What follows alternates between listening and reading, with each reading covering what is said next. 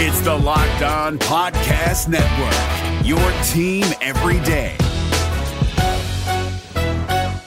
Kyle Krabs here, host of Locked On NFL Scouting. Join Joe Marino and me every day as we provide position-by-position analysis of the upcoming NFL Draft.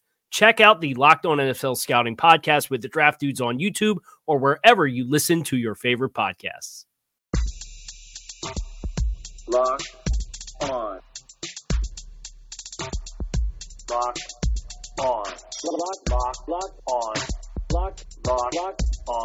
Locked On Cowboys. Locked On Cowboys. Welcome back to the Locked On Cowboys podcast, part of the Locked On Podcast Network. Thank you for tuning in. I am your host, Marcus Mosier. You can find me on Twitter at Marcus_Mosier. And joining me today is Landon McCool. You can follow him on Twitter at McCoolBCB. You can also check him out on the Best Coast Boys podcast. Landon, how you doing today, sir? Good. We're getting closer and closer to the inevitable. What's the word we're looking for? It's the test, the gut check game. You know, the kind of it's the measuring stick game, the measuring stick game. Yeah, there you go. So it's I'm seeing people's hopes dwindle as the inevitable facing of the Patriots gets closer and closer. But fear not. Right. This is going to be a fun game because I think so. For a few different reasons. I have always been, I don't want to say a Patriots fan, but a Patriots admirer. I've always enjoyed watching them, watching how they scheme things, how they coach. So there's a healthy level of respect for me for the Patriots, and I think between the Cowboys and the Patriots as well. I know Bill Belichick and Jason Garrett are close, so it's going to be interesting to see how these two teams compete against one another. Landon, today we're going to answer some more Twitter questions. You guys sent a bunch of us earlier in the week. We weren't able to get to them all, so let's go ahead and finish some of these up. Let's go ahead and start with the Patriots. Landon, this one comes from @SoldierMoy. How do you attack this Patriots defense? If you were Jason Garrett and Kellen Moore, what would your game plan be? Well, I mean, first of all, it's got to be one of the most daunting units I've ever seen. Like in maybe the last 5 or 10 years, like it's so good on the back end. There's so much talent on the back end, and those guys are all playing at an incredibly high level right now. I think the Cowboys have got maybe one of the best passing attacks in football right now, and I still am very very nervous about going up against this Patriots defense. Mm-hmm. I tend to think that you just need to, find a way to. They're going to try to take away your best player. I'm assuming that likely what they will do is they will either double team Cooper and put Gilmore on Gallup, or they'll just put Gallup. I was going to say that's what I expect to happen. Yeah, I mean, I think that's likely to happen. So I think we've talked about this earlier in the week. I think you really need to try to find a way to win with some of your down the roster, skill players. And again, I also think trying to find a way of, the one thing about Belichick is that he is going to try and cover running backs and sometimes tight ends with linebackers. So trying to find a way to create mismatches against some of those kind of guys, whether it's getting Pollard and Zeke on the field at the same time, using Olawale a little bit more as a receiver. Mm-hmm. I think these are all ways to potentially create some mismatches here and there. Otherwise, I think the Cowboys need to do a good job of trying to defeat the blitz. I mean, they're going to blitz. They're going to send guys from all different directions. I think the Cowboys, if Patrick Chung isn't playing, which I don't know if he is at this point. It doesn't sound like he hasn't played the last couple of weeks. Yeah, then I think again that there is some hay to be made with the tight end position, with some of the interior slot running back type players, just because I think as you get further down the depth chart in the matchup situation, that gets more and more favorable to what the Cowboys have versus what the Patriots got. A couple different things. I've been able to watch just about every New England game for the last 3 or 4 years, and whenever they face a spread team, especially in Foxborough, one of the things that they'll do is they're going to crowd the line of scrimmage, and they're going to dare you to throw the ball deep. It gets really windy in that stadium. It's hard to throw the ball down the field. The field is not in great shape, so they want you to throw the ball down the field against their cornerbacks. I expect them to do the same against Dallas. I expect them to crowd the line of scrimmage, to press these receivers, and to make Prescott make tough, tight window throws against Stephon Gilmore to Michael Gallup, against double coverage to Amari Cooper. The Cowboys, the way to beat them is you've got to be able to make plays after the catch. The Cowboys are actually like last in the NFL in yards after the catch. So it's going to be an interesting little battle there, but I'm curious to see, how do the Cowboys try to attack this defense? It's going to be in cover zero a lot. We've seen this time and time again from New England. They're going to put just a bunch of defenders near the line of scrimmage and dare you to throw the ball. Landon, let's go ahead and get to some more questions. We're going to talk about the Patriots tomorrow. We'll do a big deep dive into that game. But let's go ahead and talk about some more of this other stuff. This is a really, really good question from Adam. It kind of hurts me to bring it up, but he asks, is Dak Prescott playing better right now than what Tony Romo ever did in his career? Yes. Next question. That was really. I feel like that's a little premature, but it's not far off. It's not. I've been saying this for weeks. All you have to do is look at numbers and or results. And yes, look. Let's start here. What was Tony Romo's best year?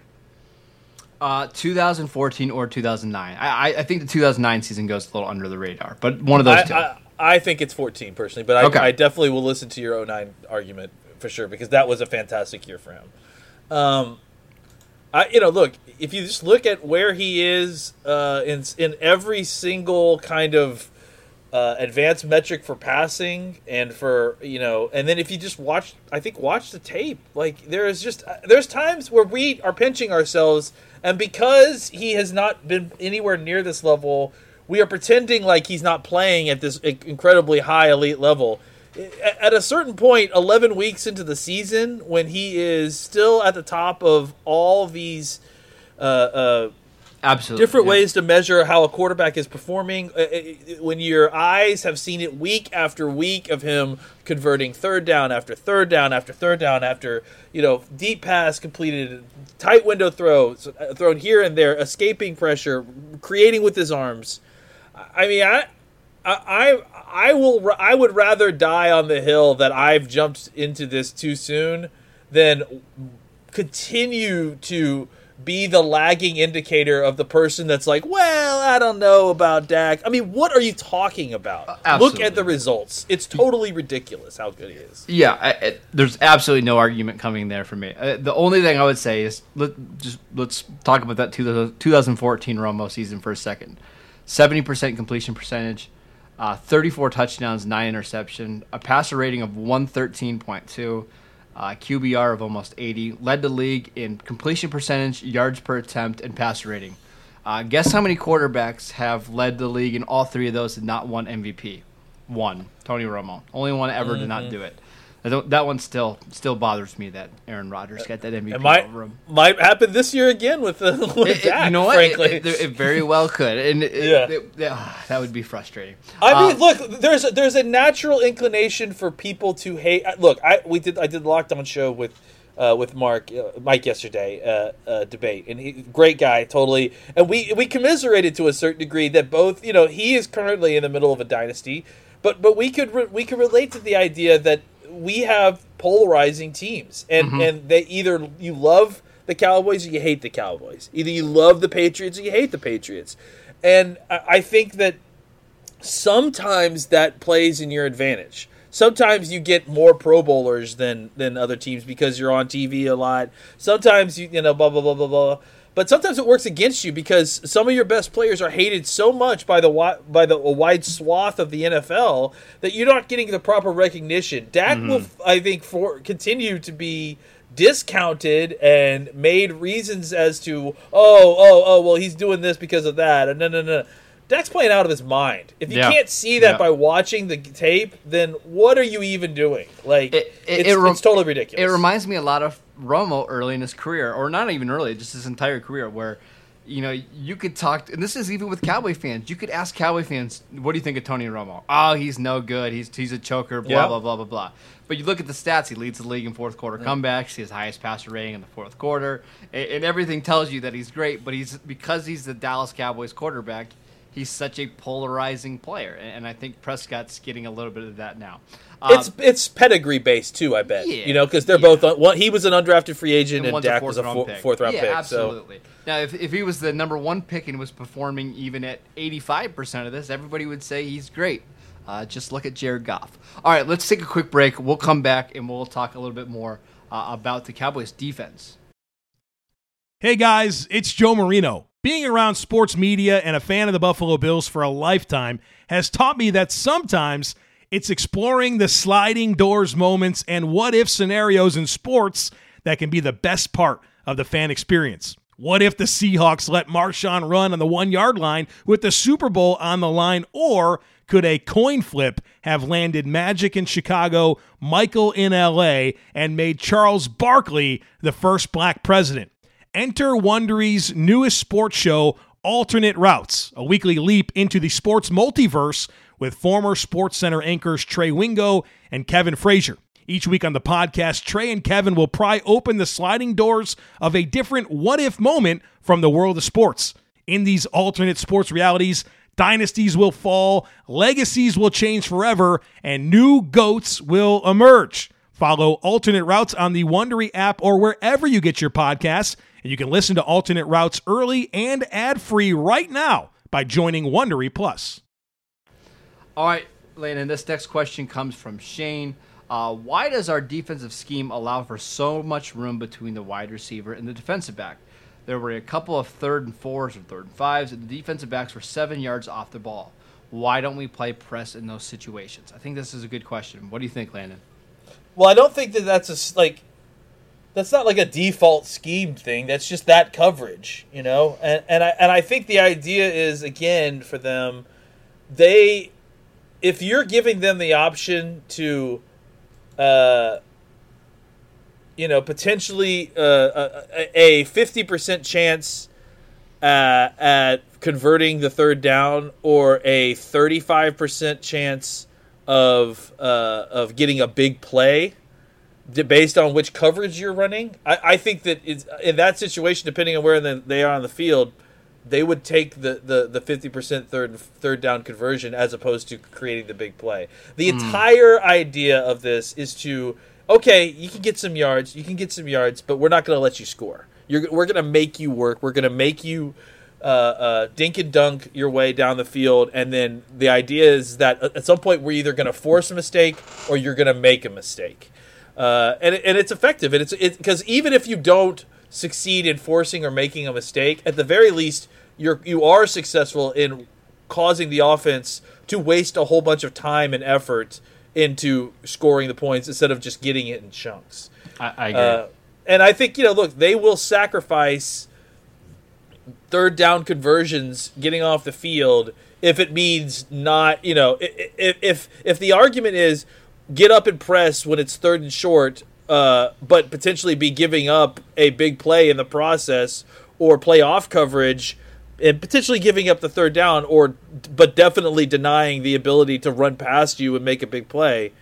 I think that's a no-brainer choice for them, frankly.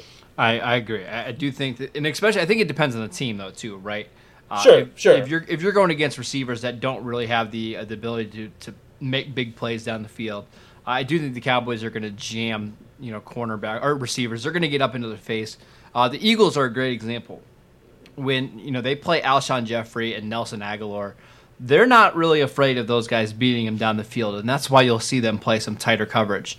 I actually expect the same thing this week against New England with some of their receivers. I don't expect you to see a ton of cushion against this Patriots offense. Going back to the Detroit game. I mean, look, they had Galladay, they had And Marvin Jones Jr. Yeah. Those are guys who can get down the field and make big plays, and they're known for that. And really, Galladay only got one big one, if I'm not mistaken. And like that kind of shows you, like, that is what they would prefer. They would prefer not to give up any big plays. Okay, you can get your yards. You can get your empty yards, but as long as you're not scoring points and as long as you're not getting points quickly with big plays, they've done their job. Actually, now that I think about it, the one big play that they did have to Marvin Hall, Anthony Brown tried to press him out of the slot, and he ended up getting a free release and made a big play down the field on a 3rd and 14. So it certainly has their disadvantages. All right, Landon, this next one comes from Lou. How badly do you expect the Patriots to try to exploit the Cowboys' inefficient special teams? I can see them landing every kickoff short and forcing Dallas's weak return game into action. Really quickly before I toss this back to you, that is absolutely what New England's going to do. They do it every single week. They do it every week. They're going to try to kick it down to the 5-yard line, maybe right at the goal line. I did see a stat the other day. There's a holding call on it or a block in the back on like 37% of kickoff returns. That's it? Yeah, which it seems so much higher than that. It does seem higher than that. But that is still plenty. That's still plenty. Right, and New England knows that. So they know that their special teams unit is really good, on top of the odds that you're going to get a penalty. So, yeah, they're absolutely going to do that. The other thing that they're going to do, and this is something that hasn't – I don't know. I don't see a ton of teams doing this either. They're going to return just about every kick. Obviously, there's some advantages to just kneeling on the ball in the end zone. But again, they believe in their special teams unit. They believe that they can create chunk plays because other teams, especially bad special teams, aren't used to covering kickoffs. Expect the Patriots to return a lot. What do you think about the Cowboys-Patriots special teams matchup in this one? It's a problem. I mean, it's a legit fear. I mean, this is a huge mismatch, and it's in a one of the three, aspects of football. And I think for the Cowboys, I think what they really need to do is just focus on not making any huge mistakes. Mm-hmm. You know what I'm saying? Because I think that's New England is going to try to force them into uncomfortable situations. You need to make sure, and again, the problem is that it's a combination of things. It's the defense and special teams. I mean, special teams puts your offense in a bad position to start with, and the defense takes advantage of that bad situation. So, it's really going to need to be a conjunction with the offense in just not making the situation worse by trying to overplay your hand in special teams, because you're probably not going to be able to do that against the Patriots. Right, if they give you the ball, if they kick it in the end zone, just take it. Just kneel on it. You don't need to be a hero.